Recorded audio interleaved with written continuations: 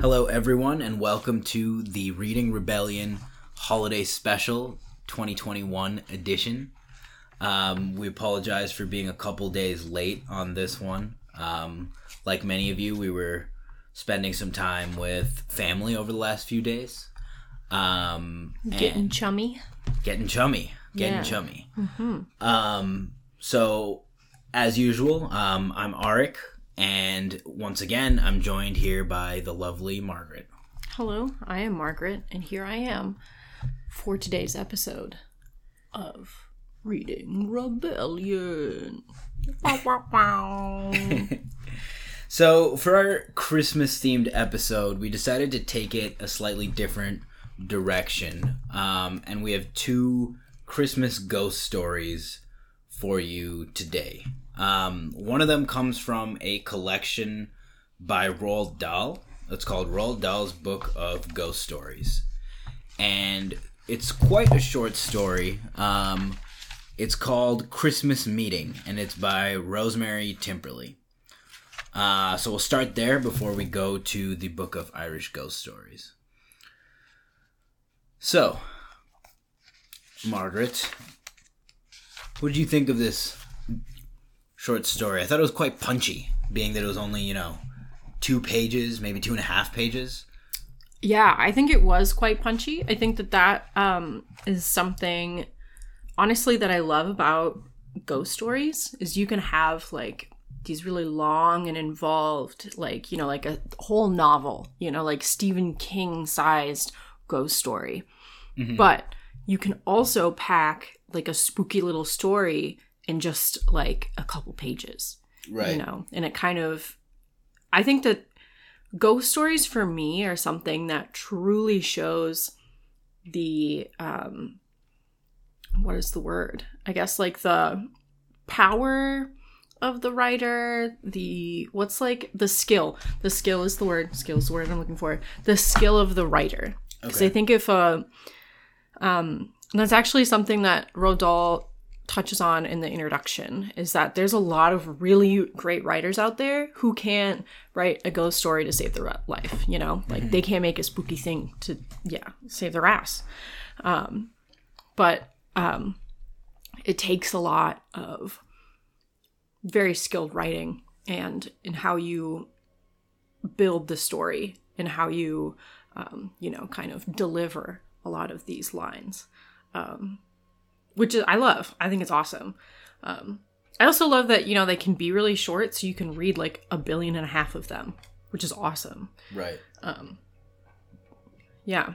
Yeah, it's interesting. I mean, I think that, in order to create, fear or spookiness, right, it's similar to trying to create, suspense, right? And you have to be very systematic and very careful about, your word choice, your pacing, how you're going to reveal things, because, to take the premise of this story, right, if you were to just tell someone what happens in the story, it's not spooky at all, right? And spoiler alert, we are just going to tell you because it's a short story, a really short story. I still think it's worth reading for interest's sake, but basically what happens is that this lady is spending her first Christmas alone, and she's renting a room, and she's reminiscing on how she's 50 and she's had good Christmases and bad Christmases and all of these things, but it's the first time she's been alone, and it's kind of eerie to be alone on this night that is, in her culture at least, meant to be about, spending time with family and being together with people and things like that. Yeah. Mm-hmm. So she kind of talks about how it's kind of quite queer to be spending the day on one's own on Christmas. Right. And she's kind of, I think the setting here is North UK somewhere. Yeah. So it's kind of chilly, it's also mid 1900s. So they have, there's the hearth going, and again in a little inn, she's the only one in this room. And then in the story, what happens is a man walks into her room and he goes, "Oh, my bad. Totally thought this was my room." And then they sit and they're like, oh, ha ha ha, quite silly for us to both be spending Christmas alone. You know, and they kind of are like, yes, we both understand each other. They're both writers staying in this, you know, who are staying in this room. He's like a kind of wacky poetry guy who's like, you know, sitting here writing my poems. My family doesn't understand, you know, my need to write about my life. And she's kind of in the same boat, you know. They kind of have these similarities. And then at the end,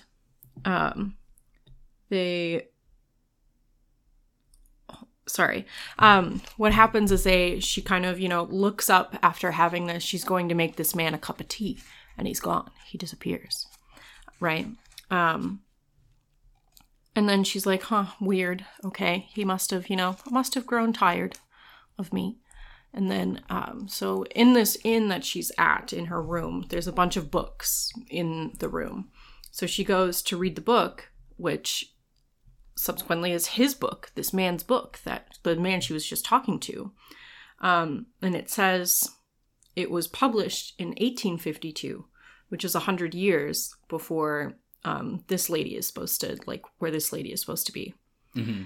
And it's the entry that she turns to is his entry of Christmas Day, where he's alone in the very room that she's in. And he said, it was very strange. I met and talked to this lady, and then suddenly she was gone. This lady was just in my room. And then there's a publisher's note in the poem, in the book of poems, where she just was reading his Christmas entry. Mm-hmm. That said that the man who she was talking to had died of a sudden heart attack the night of Christmas Day in the room that she was in. But it just is, like, they tell you that in just, like, an excerpt from what is supposed to be this man's poetry. Yeah. I don't know if I revealed too much there. No, I don't think you revealed too much. I mean, I think it's impossible to talk about a story this short without just revealing the story, you know? Yeah. I really like the way she, like, phrased this last publisher's note that you were talking about. So I'm just going to go ahead and read it. So a publisher's note followed the last entry.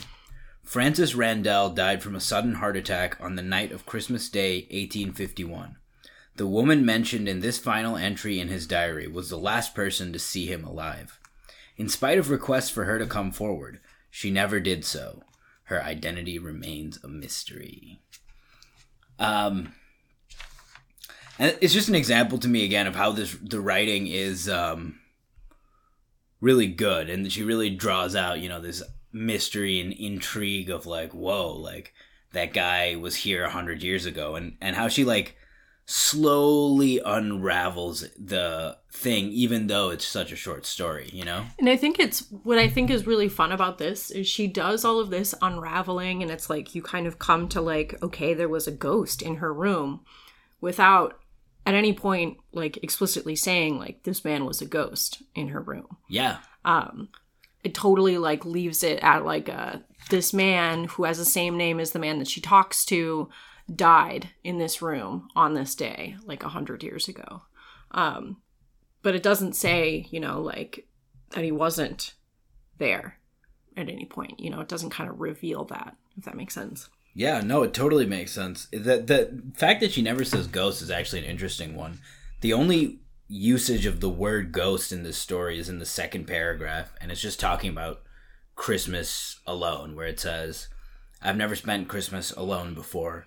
It gives me an uncanny feeling sitting alone in my furnished room with my head full of ghosts and the room full of voices of the past.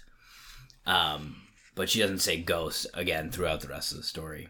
Which I think is kind of fun, little excellent foreshadowing there without, like, again, with just being so subtle about it, which is super fun. I love that. I agree. And I think it's, to your point, like, I think the short story in general and the ghost story especially is a very technically challenging form of writing. Like, you kind of have to whittle down your text to just, like, the pure essence of what you're trying to say, right? Yeah. So the fact that she can do things like foreshadowing and she can slowly unravel the punchline across literally like 2 pages is pretty impressive. It's pretty awesome, honestly.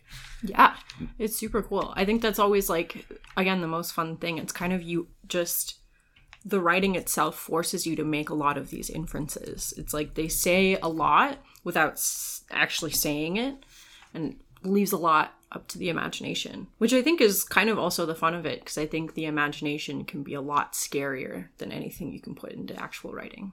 Right.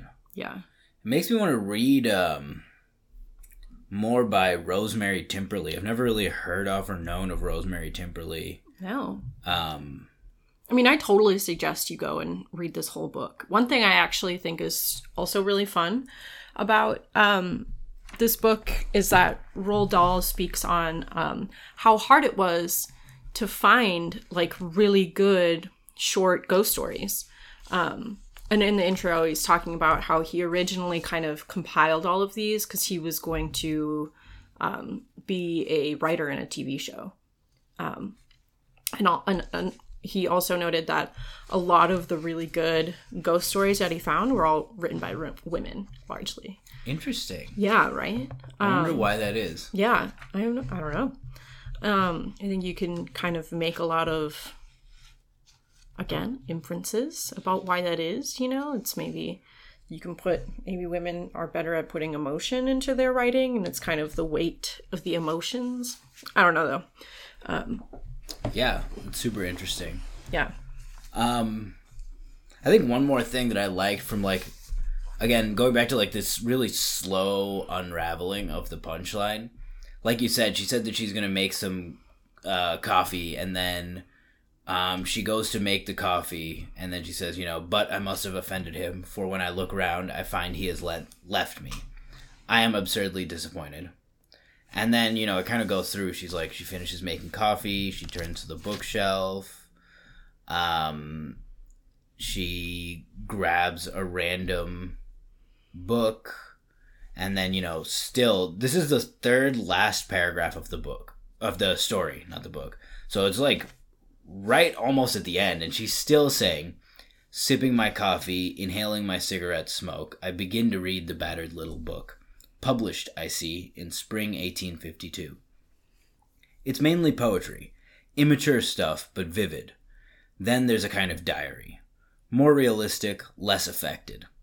Out of curiosity, to see if there are any amusing comparisons, I turned to the entry for Christmas Day, 1851.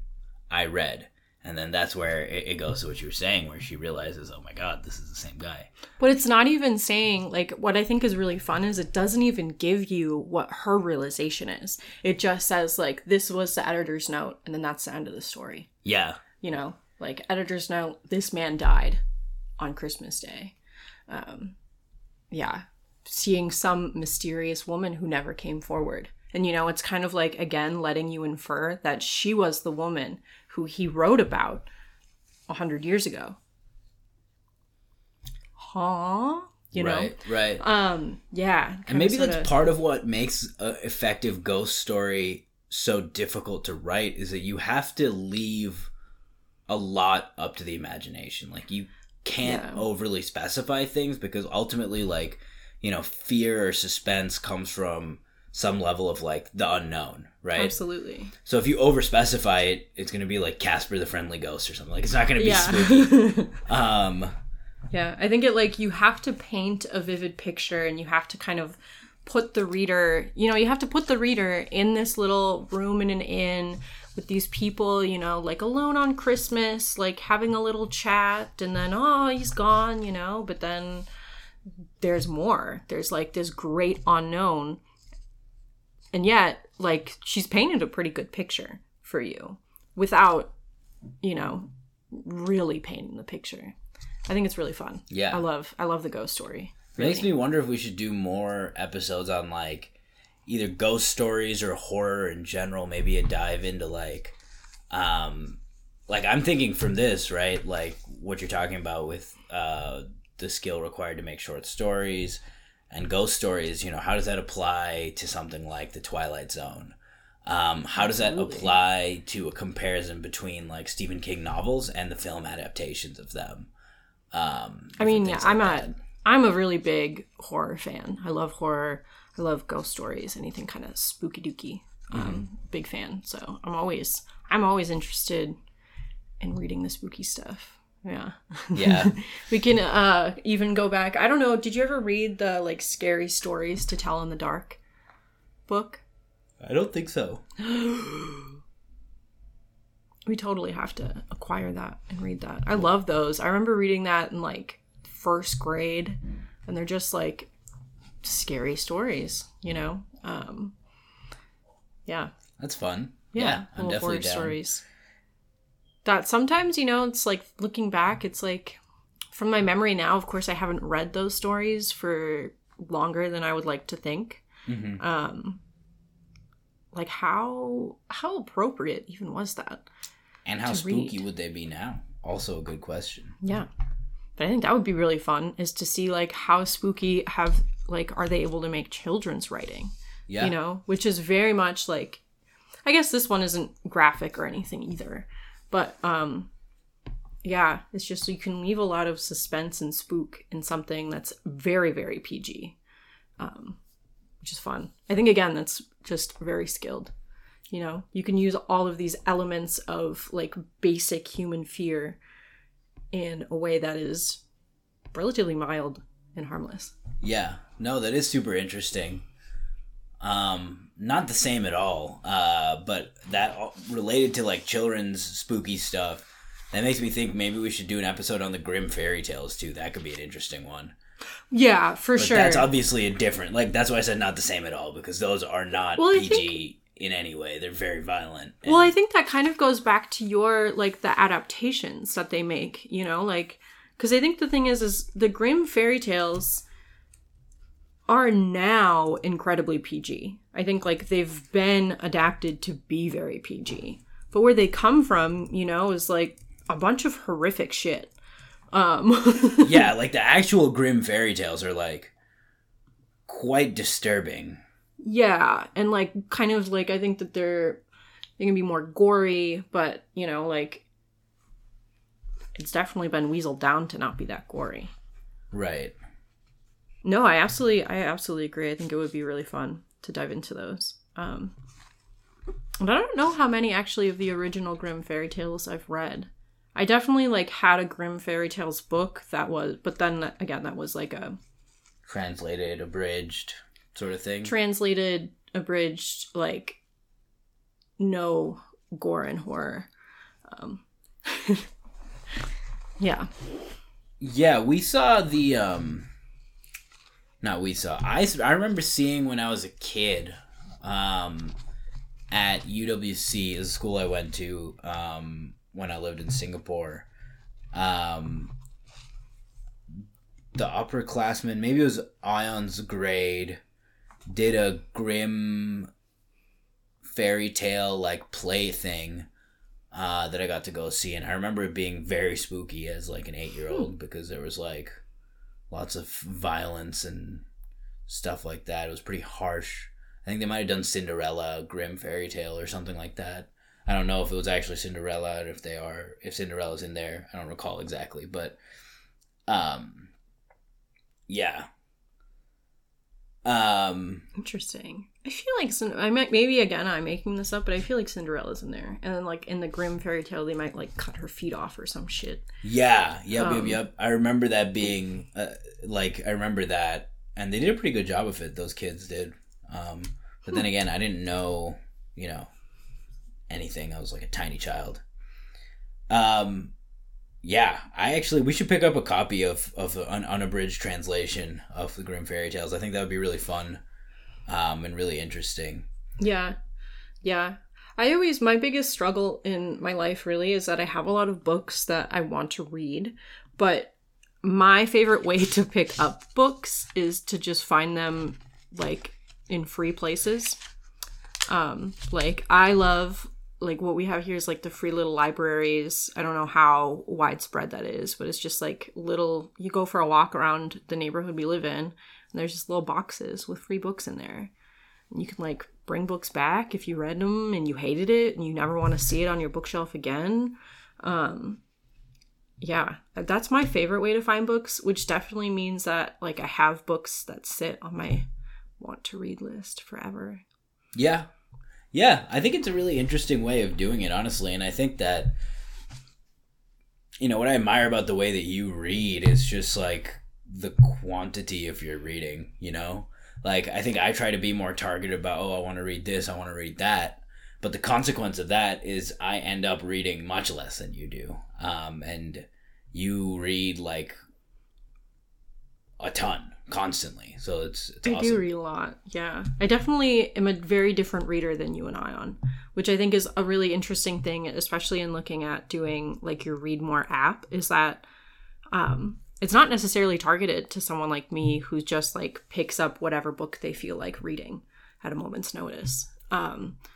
Yeah, I think at least not initially, perhaps. I mean, I think you tell me, but what I would imagine in the future would be really cool for you would be like the history of like, here's what you've read over the past year, right? Or if like you could cluster it and say, these are the types of books, or you read this author, this many times and you read this. Yeah, somewhere to go. And like when I'm on the phone with a friend and they're like, what have you been reading lately? And I'm like, and I can think of like one book that I read like last year. Yeah, like imagine if you could get, a Spotify Wrapped, but for your reading for the year. That would be really interesting. That'd be crazy, right? Yeah. But yeah. Yeah. Words that's consumed. A long ways away, and it's definitely not the initial target. The initial target, you're totally right, is going to be more about people who are trying to really work on improving and tracking their reading habit, Yeah. I'm someone who almost needs to read less. I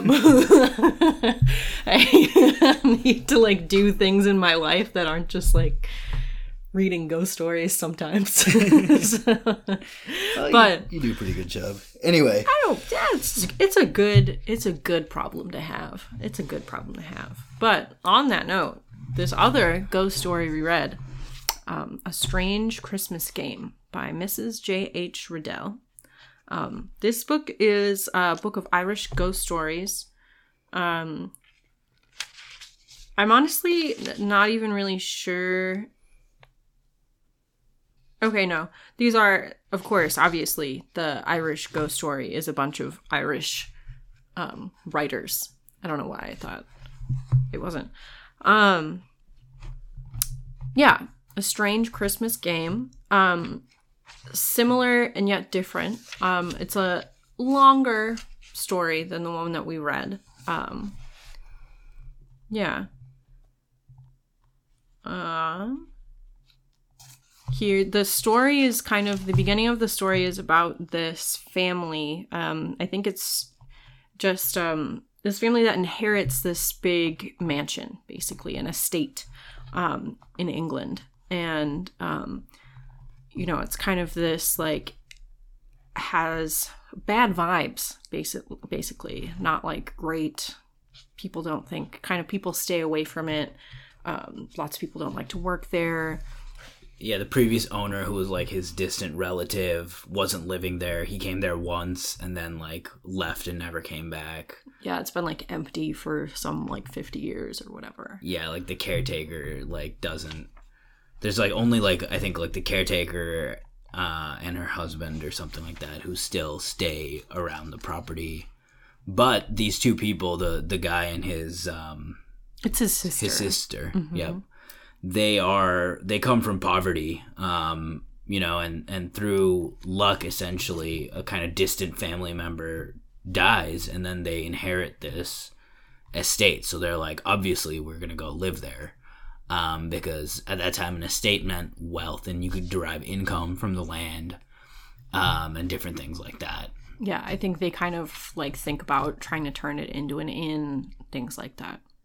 I'll read an early excerpt from this, which kind of, like, sets up the spook, I guess, of the story. If that... Yeah. Yeah, cool. So they're talking about Jeremy Lester, who was the guy who had previously owned the house. the guy who owns it now is John Lester, and the guy before was Jeremy Lester. Concerning this Jeremy Lester, there was a mystery. No man could say what had become of him. He was in the oak parlor at Martingale, which is the estate, Martingale is, one Christmas Eve, and before the next morning he had disappeared, to reappear in the flesh no more. That night, one Mr. Warley, a great friend and boon companion of Jeremy's, had sat playing cards with him until after 12 o'clock chimed. Then he took leave of his host and rode home under the moonlight. After that, no person, as far as could be ascertained, ever saw Jeremy Lester alive. Dun, dun, dun. Dun, dun, dun. Yeah, there it is.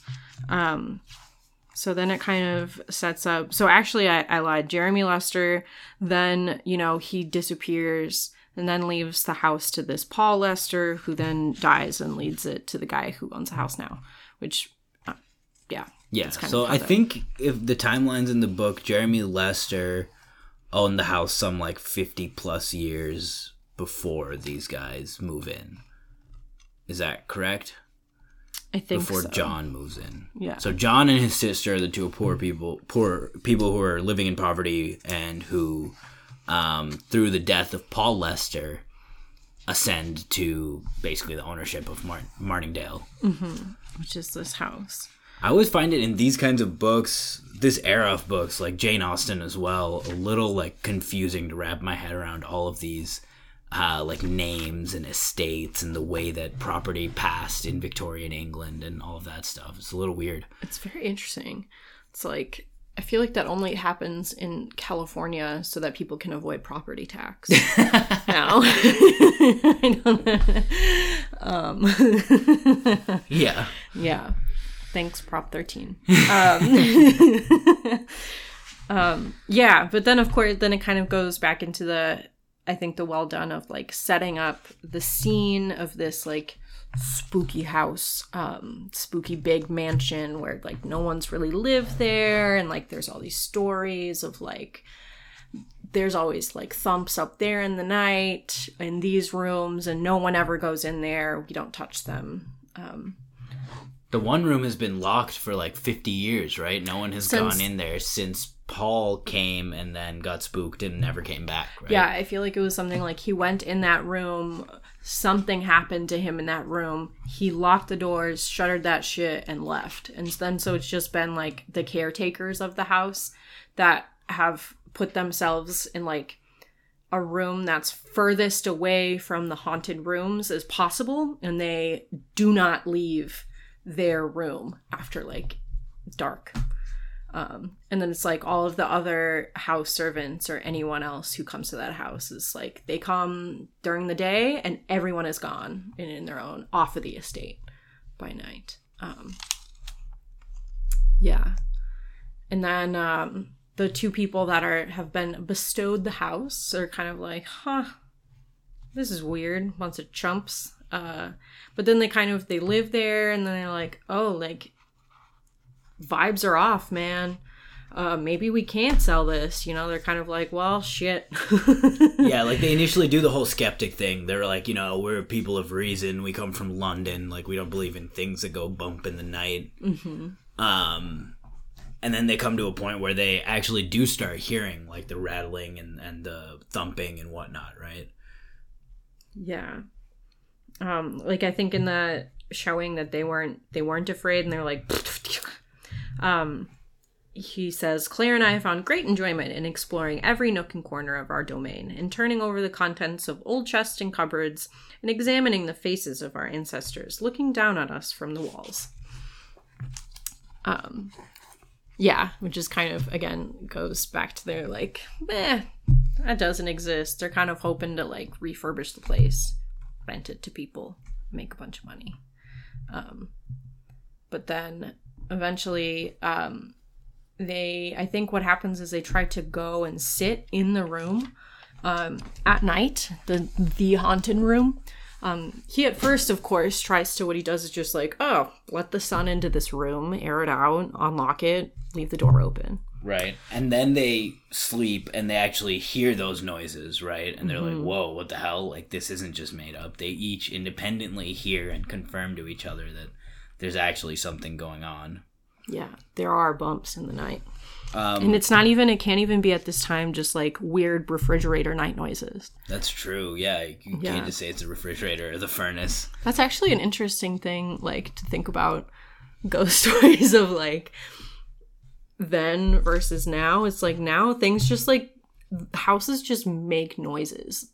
Because of all the machines and things. Yeah, there's just like all of these motors and fans running and all of these things at all times. Yeah, it's an interesting thing. How many of houses are haunted? Yeah, it's a good question. I wonder what the effect of all those sounds are on our, like, sleep from a biological perspective. Like, I know there's a lot of research into what all the lights do to our sleep, which is bad. Mm-hmm. I'm curious what the body of work is on the sounds. But one passage I liked here was where he's talking about, basically he says, we heard with our own ears the tramp, the banging and the clattering, which had been described to us. And he's describing, like, I'm just going to read it. My dear reader, you are doubtless free from superstitious fancies. You pooh-pooh the existence of ghosts, and only wish you could find a haunted house in which to spend a night, which is all very brave and praiseworthy, but wait till you are left in a dreary, desolate, old country mansion, filled with the most unaccountable sounds, without a servant, with no one save an old caretaker and his wife, who, living at the extremest end of the building, heard nothing of the tramp, bang, bang going on at all hours of the night. So I really like that passage because it's like, it really captures, like, the feeling that you would have if you actually ran into that. It's like, yeah, you say it's all nonsense. I don't believe in ghosts. There has to be a scientific reason for these things, until night after night, you're alone in this weird old building in this country estate with, like, spooky portraits peering down at you, and you hear it and you can't figure out what's going on. And you try to, like, so then they try to, like, figure out what's going on. Yeah.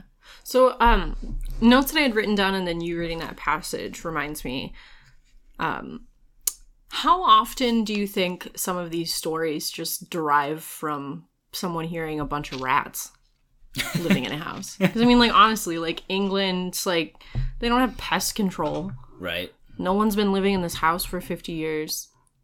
Especially if they've had a locked room. Yeah, it's just rats. If I were a rat, I would take over that. Well, how does a rat account for, like, thumping? I could hear, like, skittering. They just, like, push each other over. They fall off of things. I have no idea. It's just interesting to think about. Like, yeah. These people, like, imagining these things after just being woken up by rat noises night after night. That would suck. Yeah. Glad there are no rats that we know of here.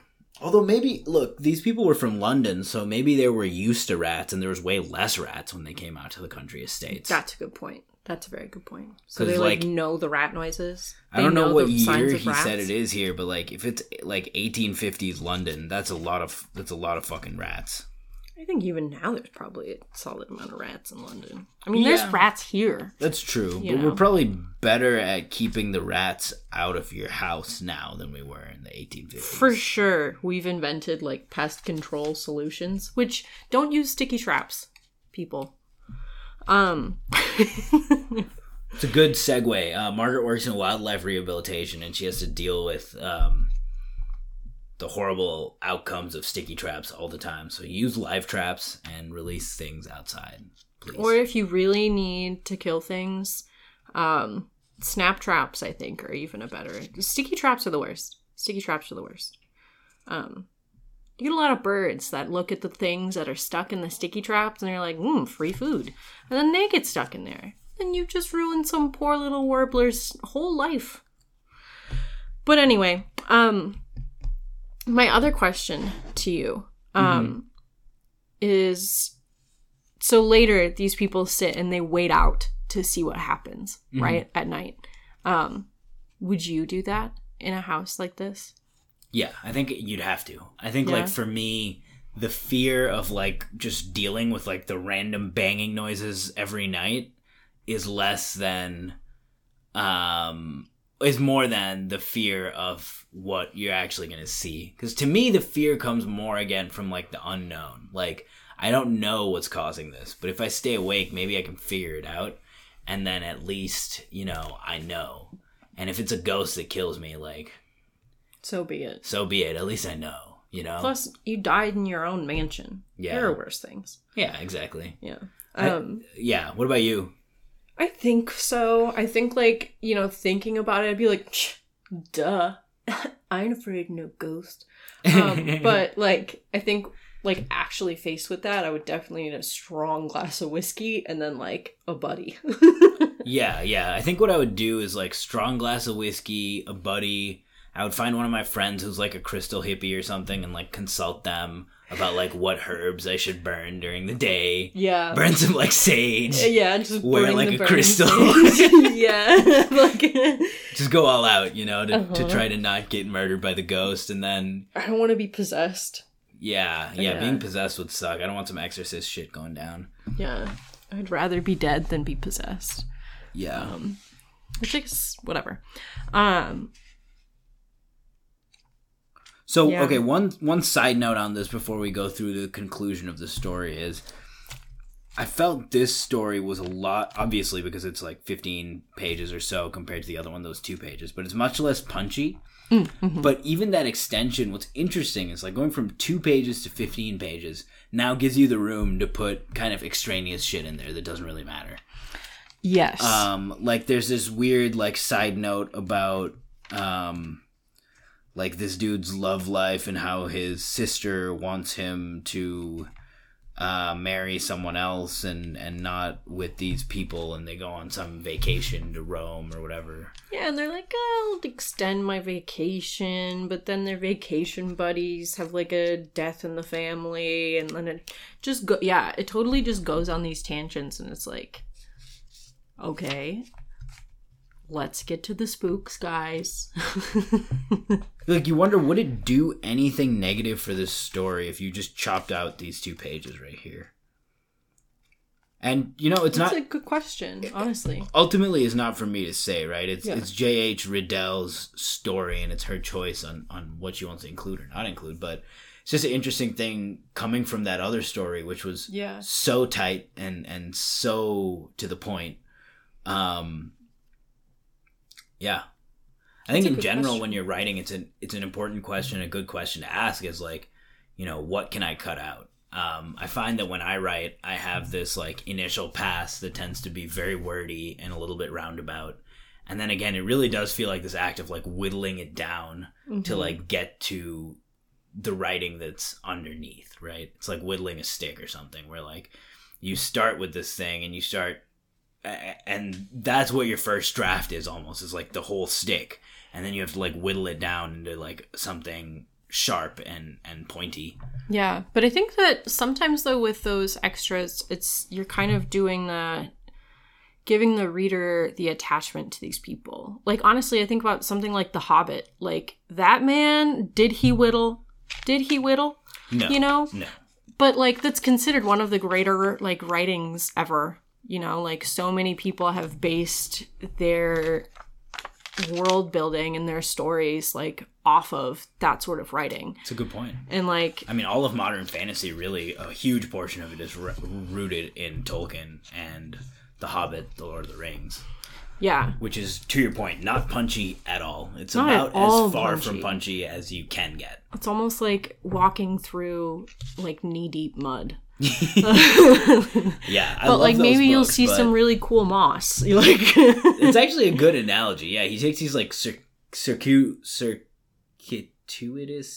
detours through his like world, and it's like Tom Bombadil is jumping around and singing and stuff, and like 80 pages goes by, and you're like, wait, like what just happened? Yeah, but it does add a certain richness to the world, right? Like I think that's what enables like all of these spin-offs and like different things. Yeah, and I think sometimes just like the connection to the character, you know, and it's like really putting yourself in there. But I also agree, it was fun to go from the 2-page super punchy to like a longer like fluff story. Right. Okay. So how did this resolve? Tell me about it. So they basically decide to sit out at night. And this is on Christmas Eve, which is the anniversary of Mr. Jeremy Lester's disappearance, which is what makes it a Christmas story. So John decides he's going to stay in the red bedchamber, which is where some of the banging noises were coming from. And he's sitting there and eventually kind of drifts off to sleep. And he gets woken up by his sister. And she says, "John, come downstairs. They're in the oak parlor." So then they go down, they open the door, they kind of peer into this oak parlor. And they see a small card table and two men seated beside it playing cribbage. They could see the face of the younger man, and it was Jeremy Lester, the guy who died on Christmas Eve some years prior. And then they kind of describe that they're sitting down and they're playing cards and whatever.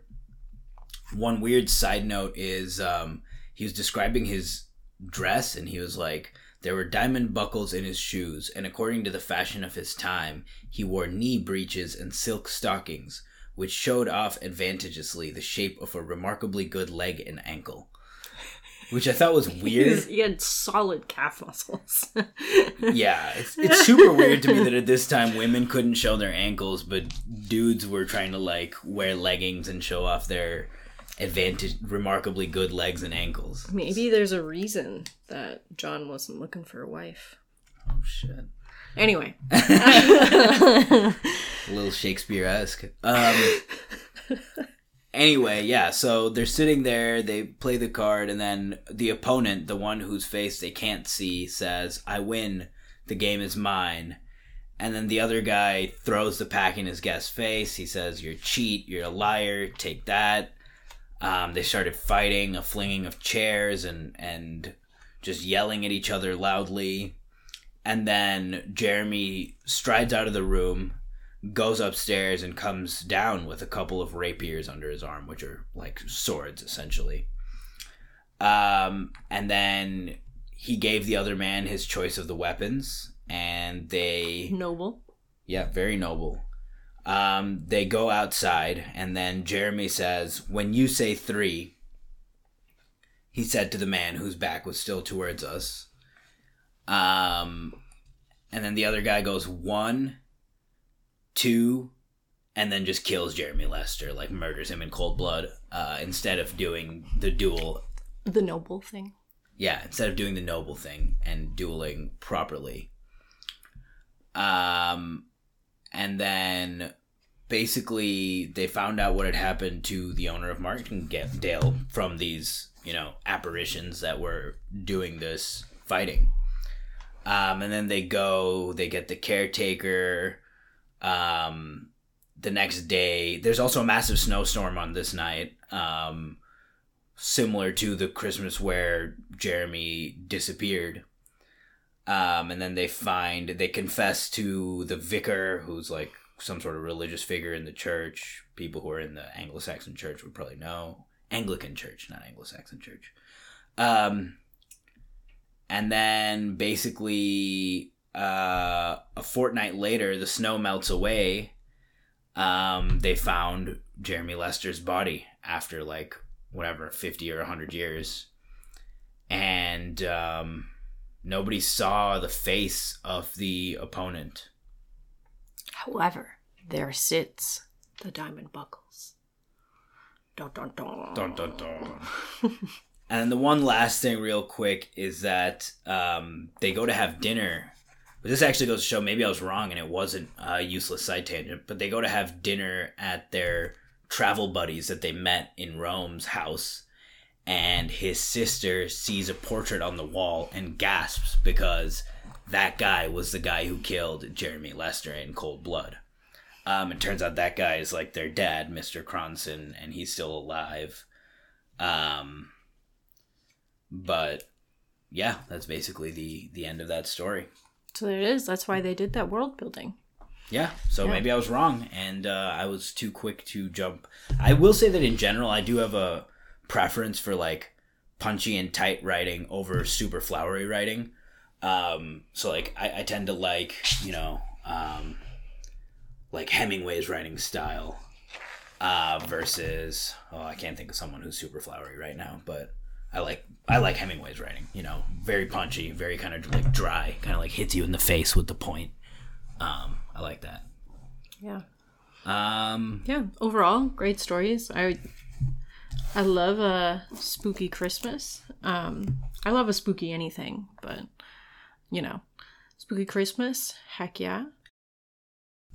Okay, so before we close, Margaret, since you've read both Roald Dahl's Book of Ghost Stories and Irish Ghost Stories, which was compiled by David Stewart Davies, do you have a recommendation of one compilation of ghost stories for the listener to pick up? I mean, honestly, no contest. The Roald Dahl Book of Ghost Stories. I think, I think they're just unarguably better stories. Maybe the Irish people, they just don't necessarily have all that it takes. No offense, Ireland, but you know. I did also like the Irish Book of Ghost Stories, and it's like a neat little, it's a snazzy little book, really. But I liked the Roald Dahl Book of Ghost Stories. I think that he truly did put together a lot of great stories. Yeah. Also, I'm a sucker for almost anything Roald Dahl. Roald Dahl is great. He really is top tier. Mm-hmm. Well, there you have it. That's our first Christmas episode. Merry Christmas, Happy Holidays, Happy Kwanzaa, Happy Hanukkah, Happy New Year. I'm sure I left several things out. I think Krampus Day. I don't know if that's a real thing. Yeah, I don't either. But basically, you know, I hope that everyone's staying safe and healthy, and I hope you have the privilege of enjoying some time with your family or friends. Yeah, some time off, sleep in, eat some cookies. Eat some cookies, do some reading with your time off if you feel so inclined. Yeah, I hope you have a nice book, a nice hot cup of beverage of your choice, and a cookie that you can curl up with this holiday season. Merry berry time. Yeah. It's been quite the year, so take some rest. Yeah. Peace out, people. Good times.